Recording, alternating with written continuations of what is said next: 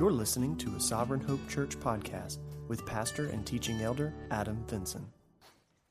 As you're being seated, I want to invite you to turn in your Bibles to John chapter 1. John chapter 1. I want to read for us starting in verse 1, just as a refresher for what we've already discussed. And we're going to read through verse 10 today. It says, "In the beginning was the Word, and the Word was with God, and the Word was God. He was in the beginning with God. All things were made through him, and without him was not anything made that was made. In him was life, and the life was the light of men. The light shines in the darkness, and the darkness has not overcome it.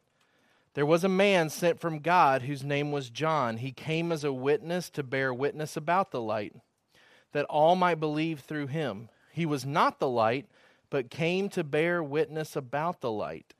The true light, which gives light to everyone, was coming into the world. He was in the world, and the world was made through him, yet the world did not know him."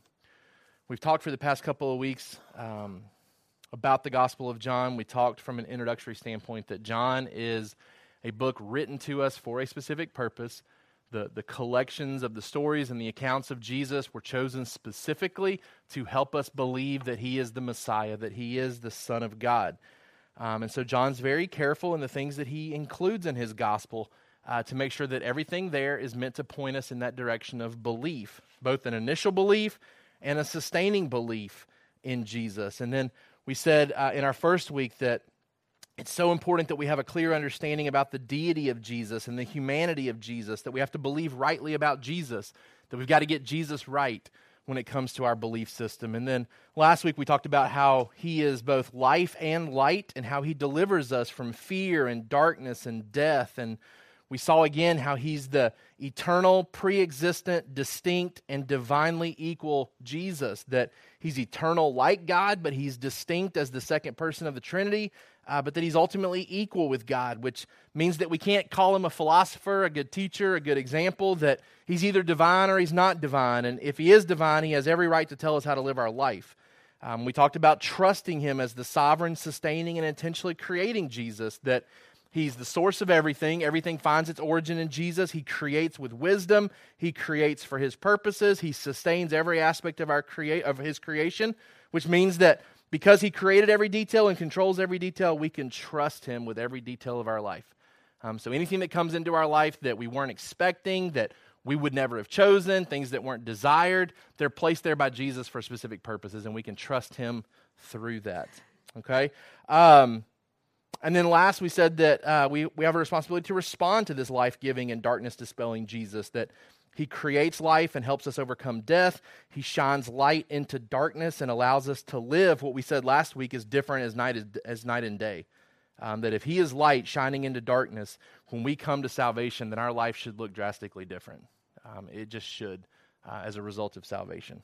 All right, and so from an application standpoint last week, I challenged you in the area of whether or not our rapid reaction to circumstances in life is to trust Jesus. Are we closing that gap from panic and worry and anxiety to trust? As things come into our life that we would have never chosen or picked, are we closing the gap that it takes for us to trust Jesus and to believe in his goodness? Okay? So that brings us to our sermon today, pointing others to the light. We see that through the life and ministry of John the Baptist. So our summary sentence for today: just as John the Baptist was sent to tell others about Jesus, we also are called to point every man to Jesus with purpose, intentionality, humility, confidence, and resilience. Just as John the Baptist was sent to tell others about Jesus, we also are called to point every man to Jesus with purpose, intentionality, humility, confidence, and resilience. And we'll see how all of those ideas are communicated to us in the text today. For our kids, just like John the Baptist pointed people to Jesus, we need to do that too. All right, as you're writing that down, John the Baptist, we see him introduced here in the text. His title is not placed here as it is in some other areas. He is called John, but he is not the same John that is authoring the gospel. He is John, who we commonly call the Baptist.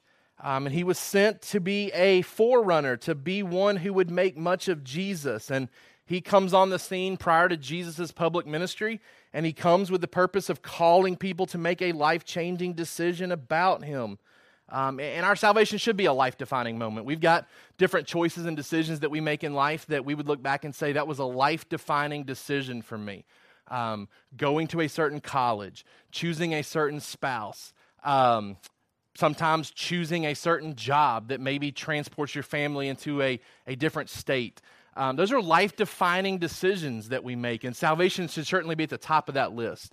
When we come to Christ, it should radically change the direction of our life, no matter what age that looks like. You know, I shared with you last week that I got saved at an early age, but it was certainly life-defining in that it protected me and kept me from certain journeys and certain routes that I would have taken had Christ not come to me at such an early life.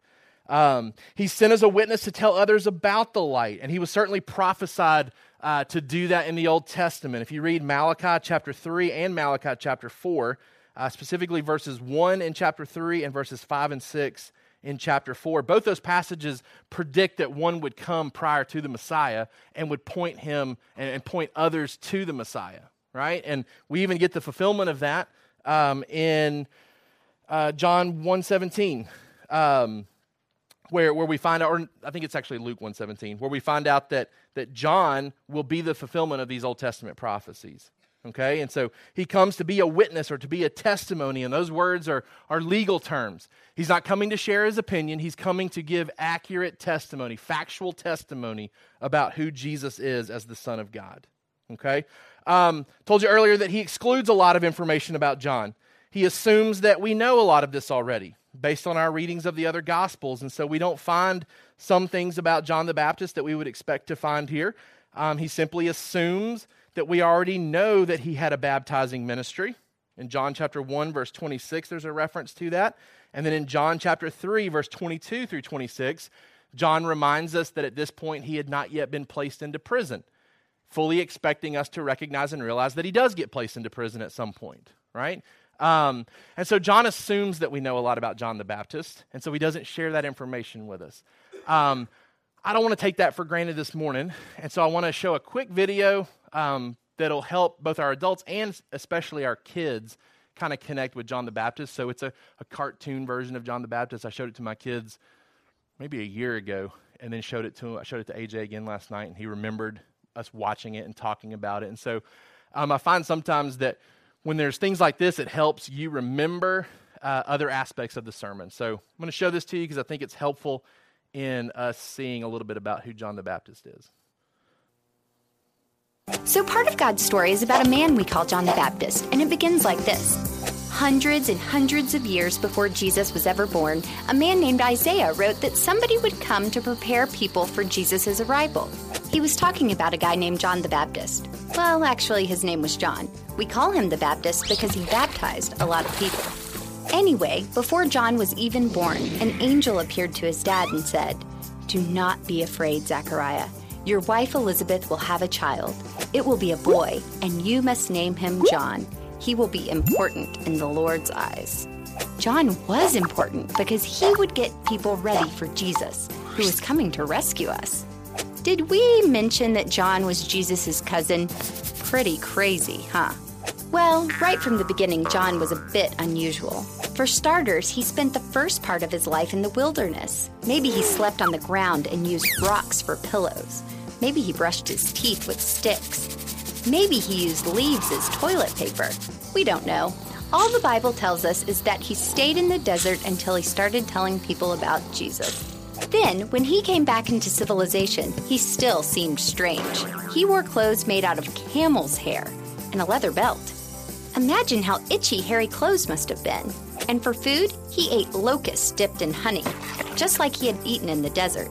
You know what a locust is? It's a grasshopper. But don't worry, you don't have to eat bugs to follow Jesus. Anyway, John didn't come back from the desert to live like everybody else.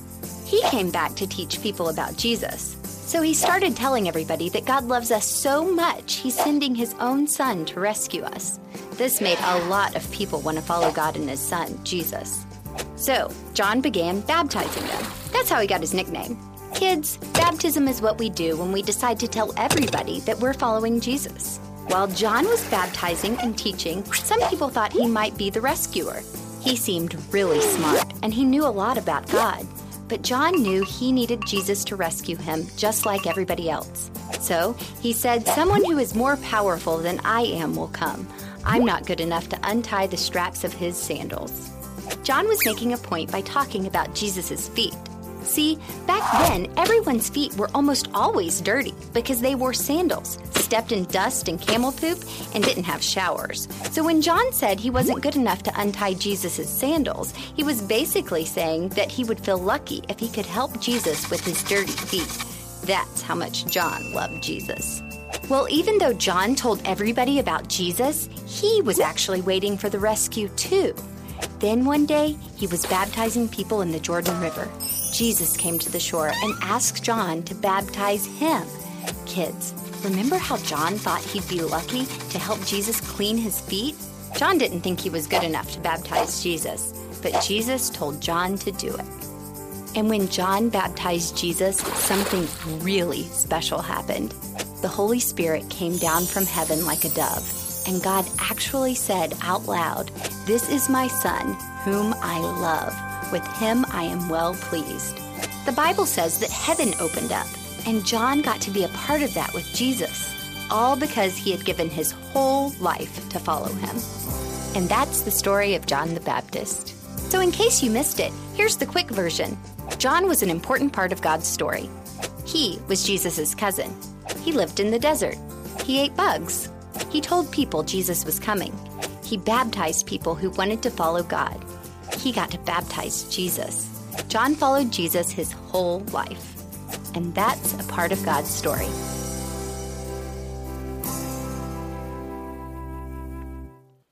All right, so that catches us up a little bit about John the Baptist.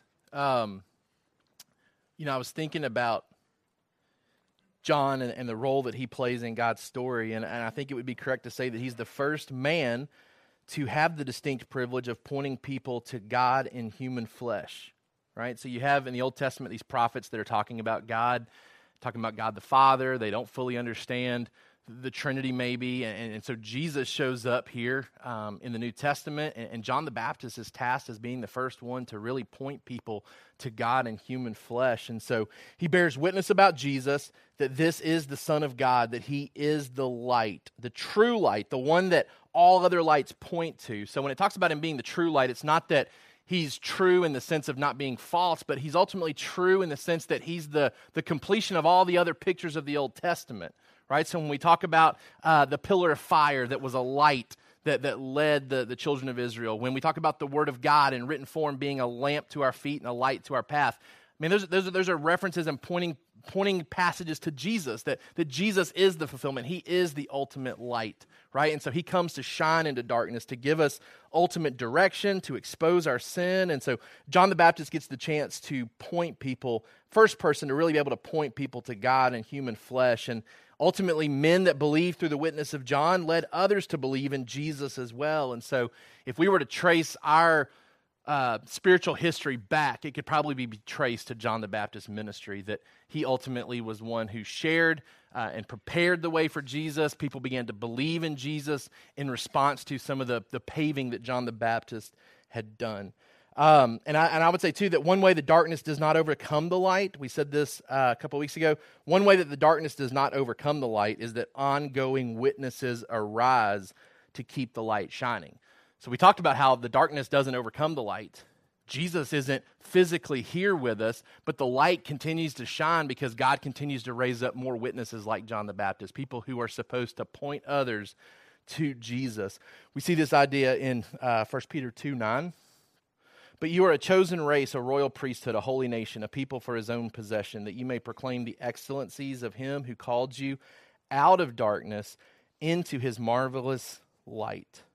Right? We have a responsibility now that we are saved, now that we have been rescued out of darkness, now that we've been called out of it into his marvelous light. We are called to proclaim the excellencies of him to others. Okay? So let's jump into the text here and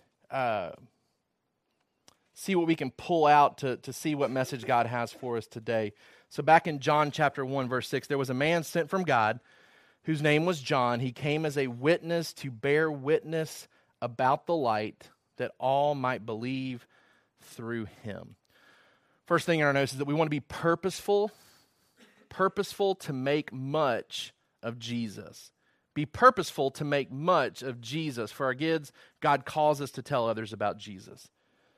We want to be purposeful in that aspect. Not something that we do on the side, that our purpose is wrapped up in the fact that we're to point people to Jesus.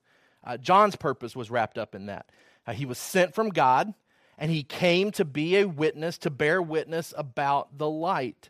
That's what his life was about. That's what he was created to do. And so we want to follow in those footsteps. We want to be purposeful in the ways that we point others to Jesus as well. And we can see that first off in that we need to understand that God empowers us to do this type of work, that God empowers us to work in this way. John was sent by God, and I heard one of the groups talking about some of the things and some of the circumstances that led to God sending John to do this, right? That he chose two people who were way too old to have kids and did this. The Holy Spirit indwells John very early.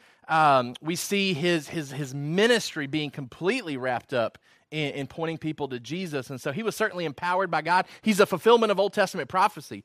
Not only does God give him this task, God had been planning to give him this task for hundreds of years. But today, we still serve as similar witnesses in the way that John was, right? And through the Great Commission, Jesus, before he leaves his disciples, tells them, I am going to be with you, right? Like, I go with you. My presence goes with you. And it's an all-authoritative type presence, is what he says, that all authority has been given to Jesus. Jesus goes with us now to make disciples of all nations. And so God empowers us to do this, to make much of Jesus, right? So,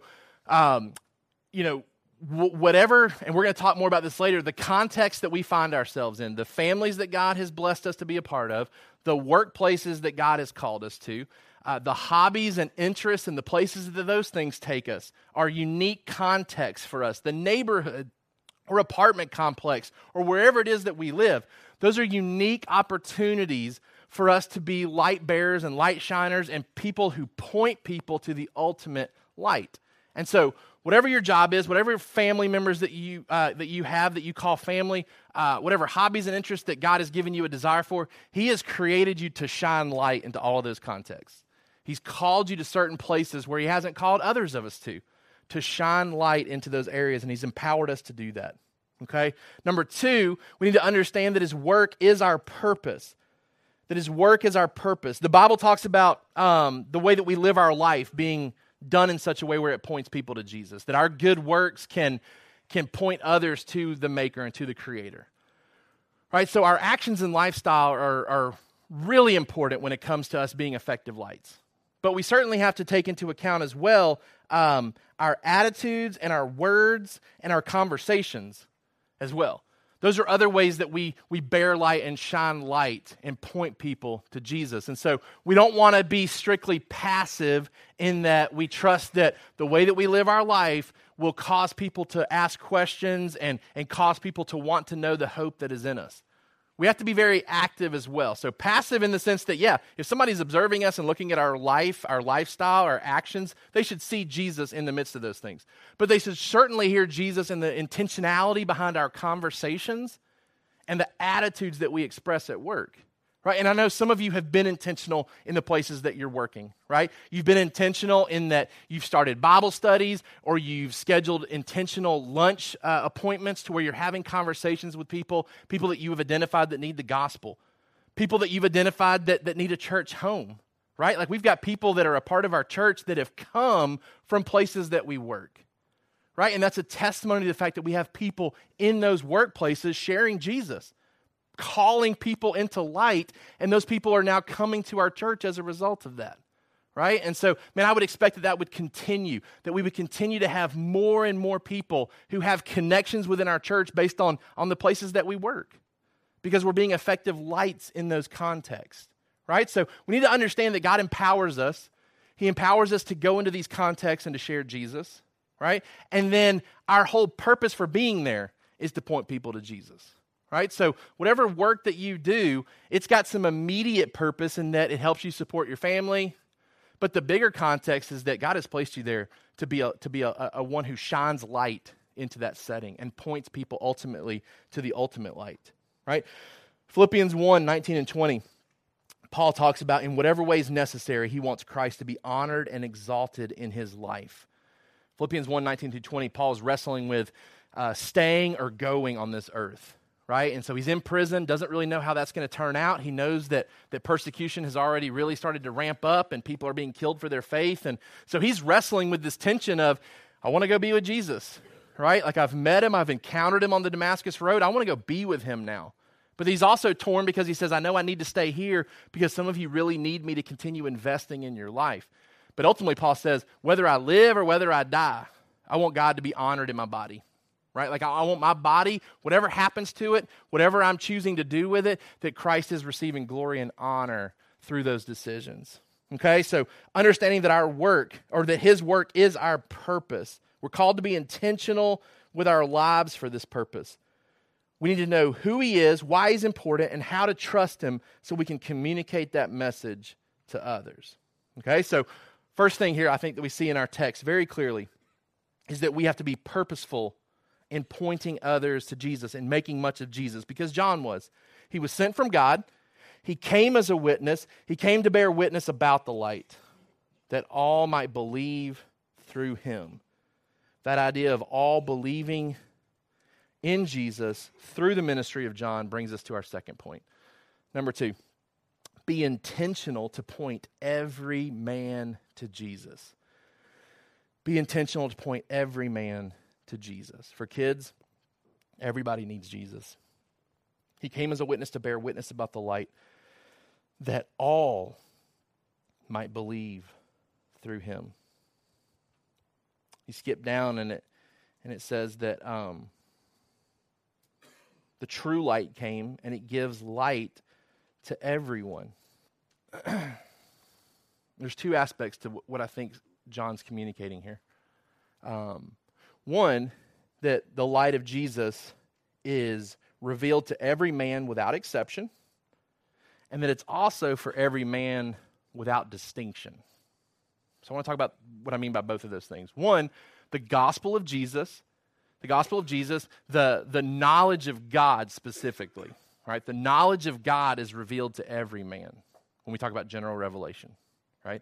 The gospel of Jesus is made available to every type of man, right? There's no distinction in who the gospel is available to. There's no exception to who general revelation is available to. Okay, so the light has been revealed. It's been veiled in some aspects where general revelation, I believe strongly that people can't get saved by general revelation. That there's not enough in creation to save people. That's why we have to have missionaries. We have to have missionaries who go and fill in the gaps and bring the gospel of Jesus to those individuals. But there is enough in general revelation to give us a knowledge of God that forces us and causes us to be accountable to that knowledge, right? And so we see that in Romans chapter 1, verse 19 and 20. So underneath this, number 1, God reveals himself to every man without exception. General revelation is provided to everyone.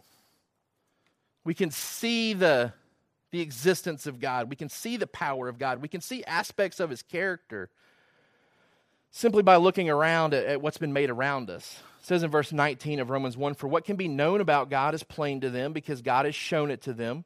For his invisible attributes, namely his eternal power and divine nature, have been clearly perceived ever since the creation of the world in the things that have been made. So they are without excuse. For although they knew God, they did not honor him as God or give thanks to him, but they became futile in their thinking, and their foolish hearts were darkened. Claiming to be wise, they became fools, and exchanged the glory of the immortal God for images resembling mortal man and birds and animals and creeping things." And Paul's even alluding to the idea that the light came and the light was rejected, right? That revelation was made about who God was, and it was rejected by the creation. The creation willfully withdrew into darkness, right? The creation willfully stepped back from what was made available to them and said, we reject that and we choose this instead, okay? And we see this in John, that when Jesus shows up, that the darkness liked its deeds better than the light, and so it stayed in its darkness, right? It didn't want to be exposed, right? And so God reveals himself to every man without exception. Number two, we must connect every man to him without distinction. We must connect every man to him without distinction, because all have a place in his kingdom. All have a place in his kingdom. This has been a different year for me in that I've been kind of on this journey in better understanding how this works from a gospel standpoint. Started way back at Snowbird this past summer when Rob was doing a breakout session on racial reconciliation, and did a really great job of exposing how the church has missed the mark in some aspects of this and has done a poor job of advancing God's kingdom in the area of reconciliation, right? And then it's weird how God orchestrates events, because all last semester it seemed like race and ethnicity were topics of conversation and issues that had to be resolved within the context of our middle school. Parents that I was having to sit down and meet with, issues with students and teachers that had to be resolved. And so I'm working through this and trying to better understand this.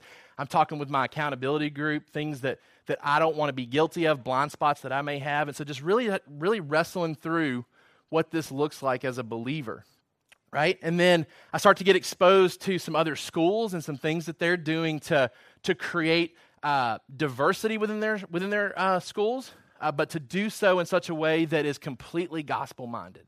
And I came across a school not too far from here that had adopted this type of mindset that I want to share with you that I think is really relevant to what's being described here in the Gospel of John, this idea of being a light to everyone. And they actually received this idea from a school out in Texas. And I had the blessing of being able to go be a part of a conference this past week in San Antonio for our school, and the people from that school were there. It was really cool to be able to talk with some of those individuals about how God had been working in their life and creating a sensitivity towards what they see in God's Word. And so they've built this theme of diversity within their school built around this acronym. And we're actually devoting our week this week at school at Trinity to this idea. And so their focus is being very intentional to realize that God's grace is extended to people without distinction. That God doesn't make distinction about our gender as far as how his grace is bestowed, right? God created male and female, creates them in his image, right? And gives both value as being part of his image, right? God creates and allows different skin colors and cultures to spring out as people begin to spread out over the world, right? And that's not a result of sin, right? Because God had said, spread out all over the world, and man refused to. So when we see what happens at Babel, and we see the languages being confused there, and we see mankind spreading out, that's how it was supposed to be without God having to intervene, right? Like God desired there to be diversity. He says, spread out and get all around the world and make my excellencies known to the ends of the earth prior to Babel ever taking place, right? Ability and age. God doesn't show distinction there, right? We talked last week. Some people get saved at a very early age. Some people get saved at the back end of their life, right? Ability. God bestows all kinds of different abilities to us. We see that in the context of the church too when we talk about spiritual gifts, right? God doesn't show distinction when it comes to ability. He doesn't show distinction when it comes to economic status either, right? The gospel's not for the rich, and it's not strictly for the poor either. God's grace is extended to all mankind without distinction. Without distinction.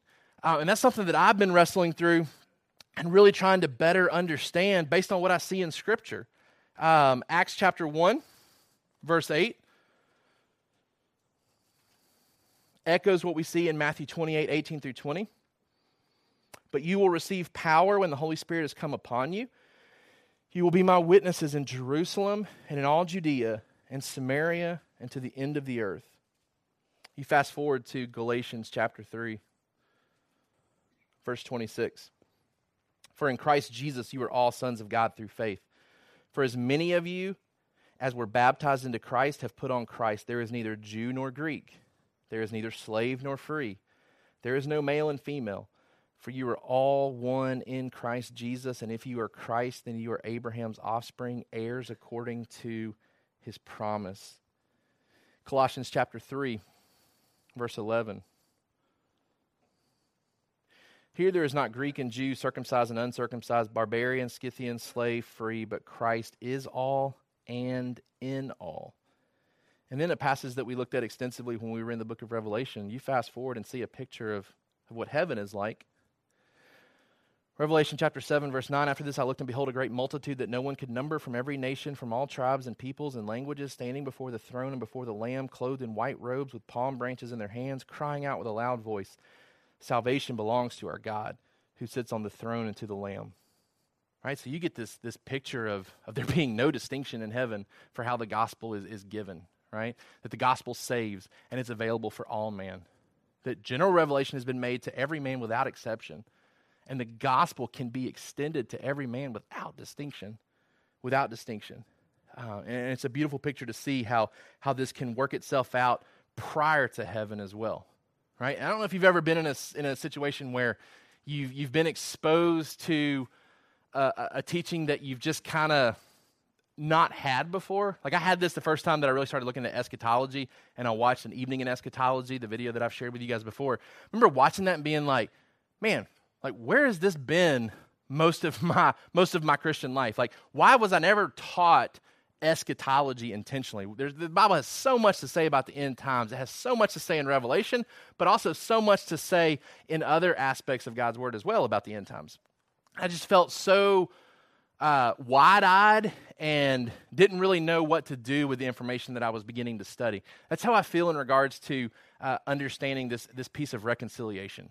That the things that I learned at this conference have challenged me in such a way that I can't really share with you because I feel like I'm still processing a lot of it. But to sit and to talk with individuals about this topic, people that have been affected on the negative side of this topic, it was really humbling to sit and listen to their voices.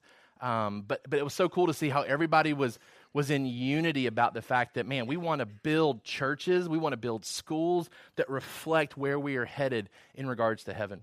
People of every tribe, nation, and tongue worshiping Jesus. And we see this, I think, in the Gospel of John here, that the gospel is made available for every man so that all might believe through him, right? And so John the Baptist came to point everybody to the true light. Number 3 in our notes. Be humble to make less of others and yourself in light of Jesus. Be humble to make less of others and yourself in light of Jesus. He came as a witness to bear witness about the light, that all might believe through him. He was not the light, but came to bear witness about the light. So John the Baptist comes. He has a specific ministry to point people to the light. And then John the author throws in this aspect here that he was not the light, but came to bear witness about the light. And so I think that there's 2 important points that I want to make from this.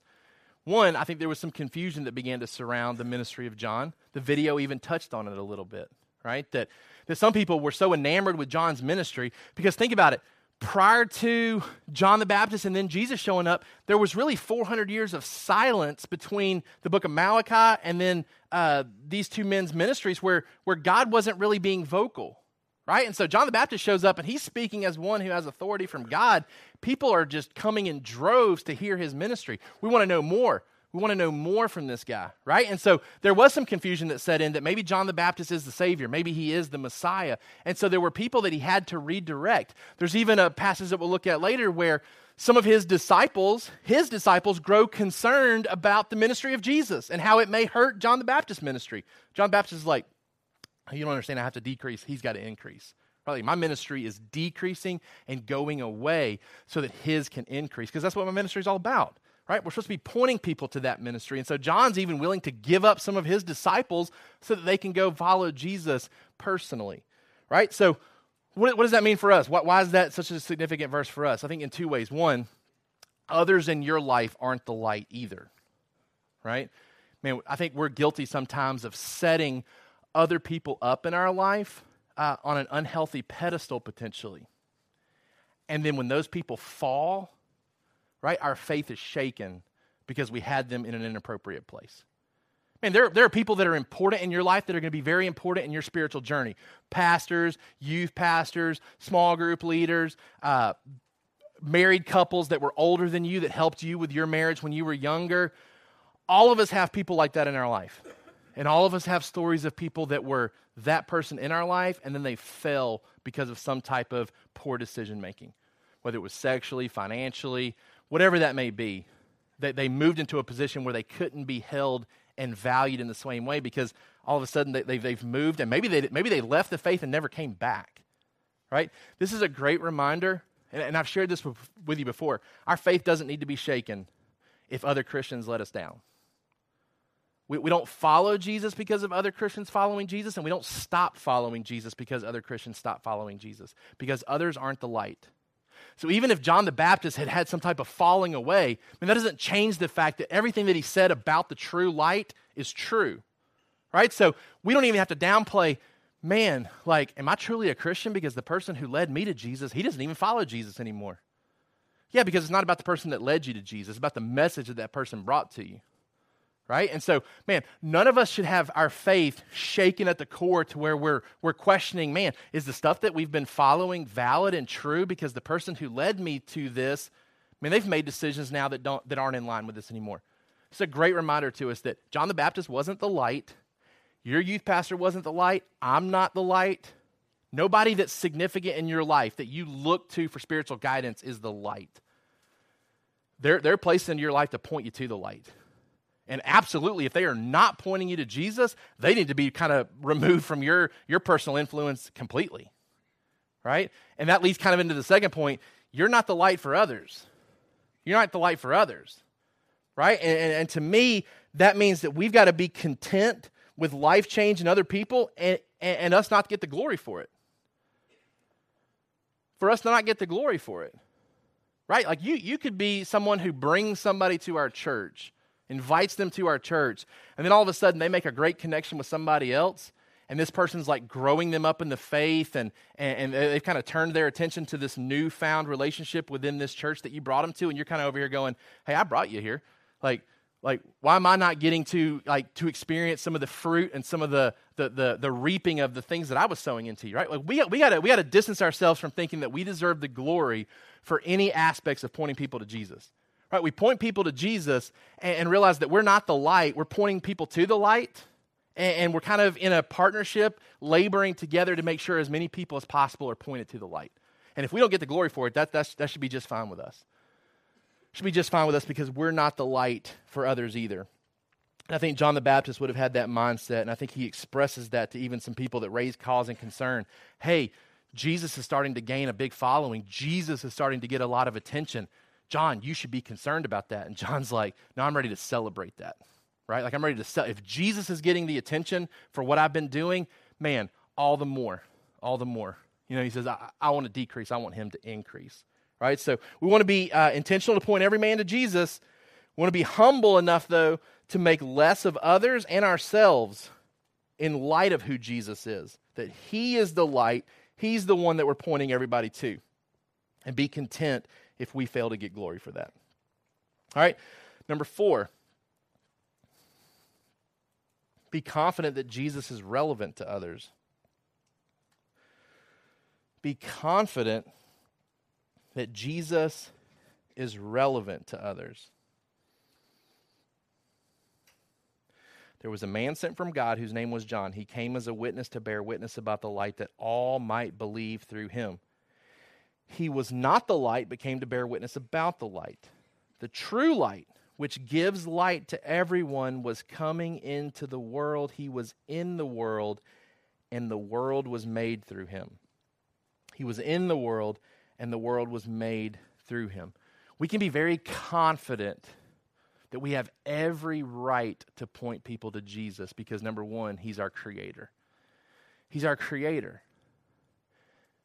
Every single person that we come in contact with, we have every right to call them to submission to Jesus. Not because he's the God of our culture, not because he's the one that we learned about growing up, but because he's the creator of this universe. He's the creator of this universe, right? And so John reminds us once again of that position that Jesus holds. He's already told us that he's the creator, but he reminds us once again that Jesus had every right to come into this earth in the ways that he did to save this earth because this earth belongs to him, right? And so he is our creator. So we can be confident, even in the midst of rejection, when we try to share Jesus with our coworker. And our coworker gets offended and says that we have no business talking about these things with them, we can be confident that we absolutely have every right to be talking about this. Because we're not trying to point them to our church.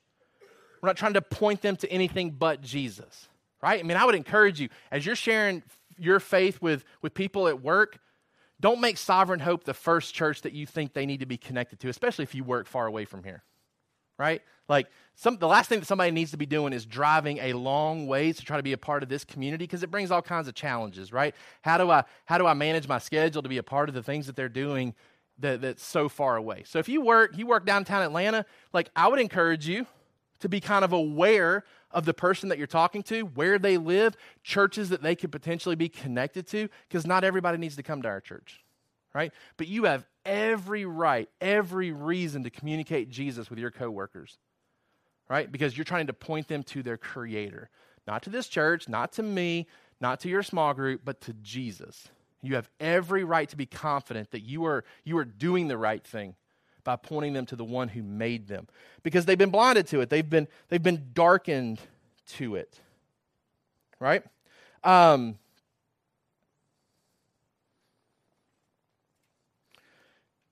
He has every right to come into this world. He has every right to make the demands that he does, because all of his demands are good.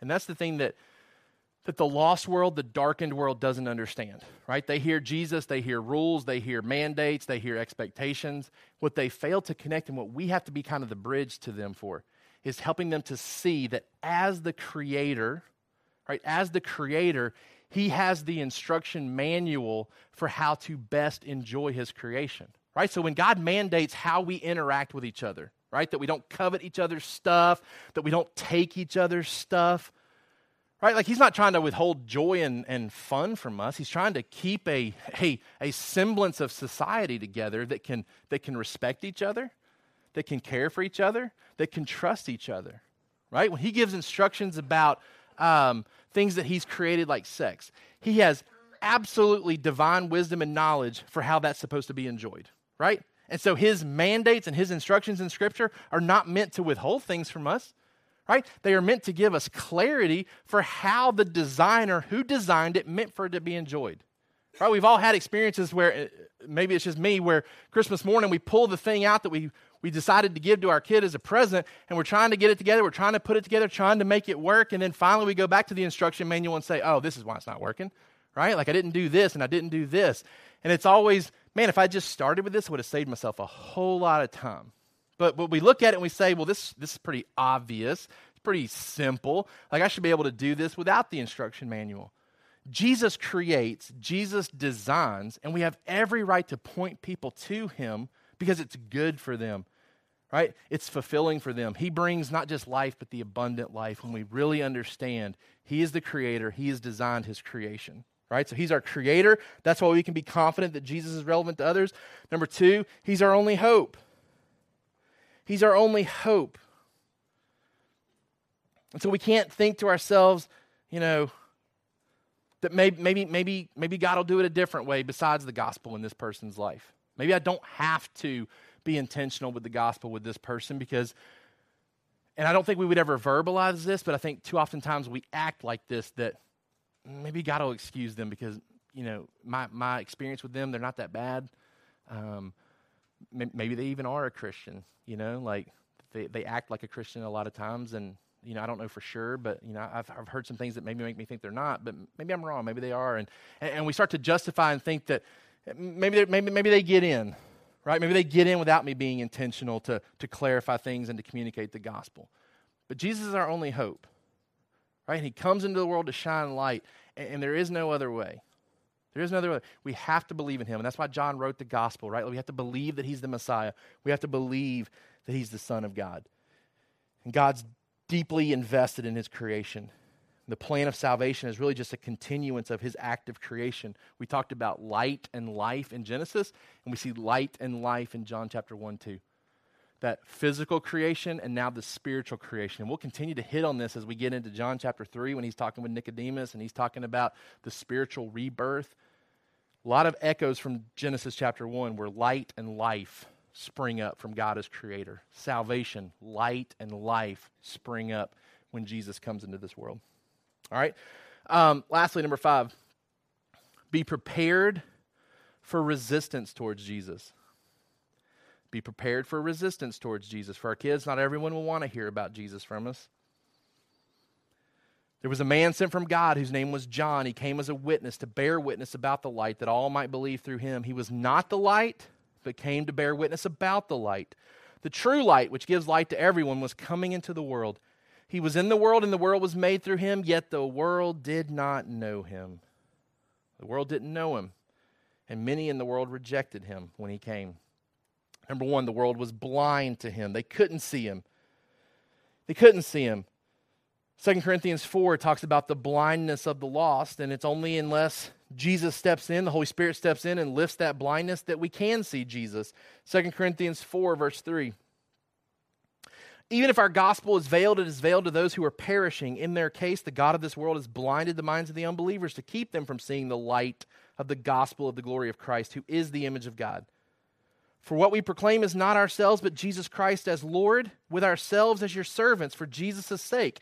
And that echoes what we're talking about here. John's not the light. He's just pointing people to the light. Paul says, we don't proclaim ourselves. We're proclaiming Jesus Christ as Lord, with ourselves as your servants for Jesus' sake. For God, who said, let light shine out of darkness, has shown in our hearts to give the light of the knowledge of the glory of God in the face of Jesus Christ. Paul's confessing, man, I was in that state. I was blinded to this too. I was killing the church. I was killing Christians until Jesus shone into my heart, shone into the darkness and enlightened me to the goodness of the gospel. And that's what people need too. People need to have that blindness lifted from them. So we should be prepared for resistance because people are blind. Number 2, and the world loves its darkness as well. The world doesn't naturally want to see him. It's interesting to think of Jesus as the creator. He creates our eyes, our ears, our heads, our tongues. And these very things that he created refused to see him, to hear him, to bow to him, and to confess him. The world loves its darkness. And there'll be resistance to us when we try to shine the light of Jesus into our context. But we have a responsibility to bring the light of the gospel into darkness. And, I had you guys dialoguing about this earlier in our discussion groups, that the gospel speaks into so many areas of darkness that we find ourselves in with our culture.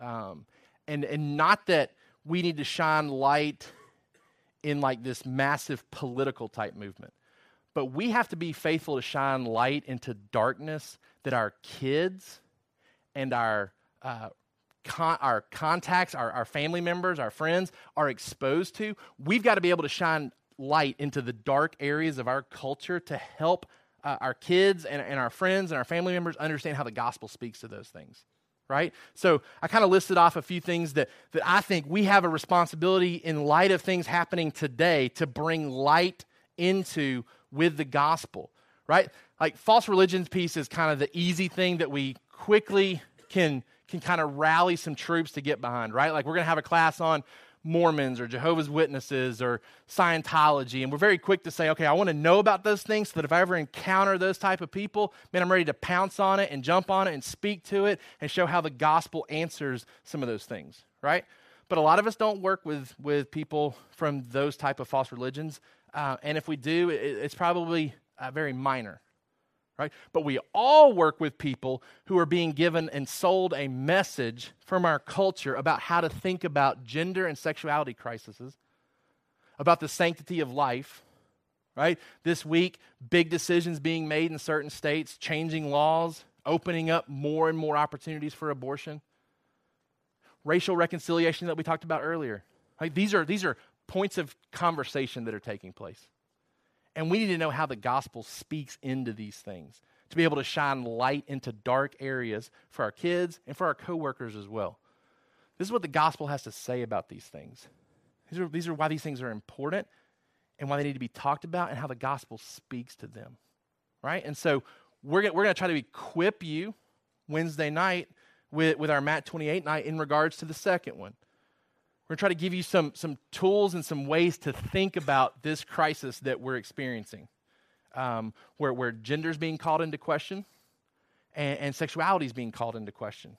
And do we submit to what God's word has to say or not? And particularly, what does God's word even have to say about some of these things? I want you to be equipped, not because I want you to pick up any type of political agenda with it, but because I want you to be able to equip your kids who are going to inevitably, as we continue to move forward, be around other kids who are embracing some of these things. You're not going to be able to protect them forever. You're not going to be able to protect them forever. And they need to know how the gospel speaks to these things. That the gospel is not completely disconnected. Like we have church and gospel over here, and then we have real life going on over here. That the gospel speaks light into these things, right? And so I want to help expose us to some of these things moving forward, to see how light can come into darkness, how it can inform and provide knowledge for how we should understand some of these things in light of how God has created things. Okay? Application. In your context, and we've talked about this for years, kind of thinking these 4 quadrants, right? Like this is where we spend a lot of our time. We spend it at work, spend it with our family, both our immediate family and then our extended family, our neighborhood, and then our hobbies and interests, right? Places that we go, people that we interact with because of the things that we like to do, whether that's because your kids play sports, and so you find yourself at the ball field surrounded by people who share a common interest, right? Or whether it's you spend early Saturday mornings at a hunting lease like me with other men who are rallying around their desire to hunt, right? We all have hobbies and interests that put us crossing paths with people that otherwise we would not, right? So think about your life in those 4 quadrants. You got work and family and neighborhood and hobbies and interests. Where are you succeeding and struggling to shine light into those contexts? John was given the task of bearing witness about Jesus, pointing people to the light. I'm sharing with you that I think we have the same responsibility. That now that John has paved the way as a forerunner, now that Jesus has come, Jesus now calls all of us to be similar witnesses. We don't proclaim ourselves, Paul says. We proclaim Jesus. We point people to Jesus. Right? How are we doing? Where would you say, and when you think about those 4 quadrants, where would you say you're actively trying to do that right now? And where are you not trying to do that right now that you could start? I want to read, because one area that I was convicted of this week, I'm going to disconnect that for a second and pull this up to read to you. I get a lot of emails that I just delete, even when I've installed like certain pieces of software that are meant to filter some of that. I still get a lot of stuff that I have no interest in. And I had an email come through from Focus on the Family, delete, and I just happened to catch a piece of it, and I opened it up, and I said, I'm going to read this real quick because I'm just intrigued as I was thinking through our sermon for today. And it was on showing your kids how to be hospitable to your neighbors, right? And so I've only read a portion of the article, but the first part was enough for me to just kind of step back and say, what does that mean for me, right? It said, imagine a world where neighbors said Christians throw the best parties in town and are the go-to people for help on big problems and issues. Imagine a world where children in your neighborhood knew Christian families were the safest people to ask for help when troubles impacted their own lives. Imagine a world where every Christian knew his neighbors enough to be of earthly and spiritual good to them. Imagine a world where our children are trained to be leaders in Christ, enjoying the benefits of a relationship with Jesus and extending those blessings to everyone he or she knows. I'm kind of a product of my family when it comes to neighborhood type stuff. Like, I lived in the same neighborhood from 2nd grade until really until I went off to college, and then my mom stayed there until, 2008 or 9, I guess, maybe a little bit later than that. I knew one other person in our neighborhood, like one other person. I never knew the people next to us. Me and Jen knew one girl across the street for like a minuscule amount of the time. Like we had like a falling out with her. Like she made us mad one time. We were like, we're never going back over there. Like, we were probably mean to her too. I don't know if our parents really ever met, but we had no relationship with people in our neighborhood. We just didn't know them. Like part of my dad's personality, we were just reclusive. I mean, we stayed in our house, but it was very foreign to me. I didn't play with kids in the neighborhood, like nothing like that. And that's something that I have to like work to overcome, because that's my natural tendency to be that way in my neighborhood, is to kind of replicate what I've always known. Like this is normal for me to live in a neighborhood and not know people.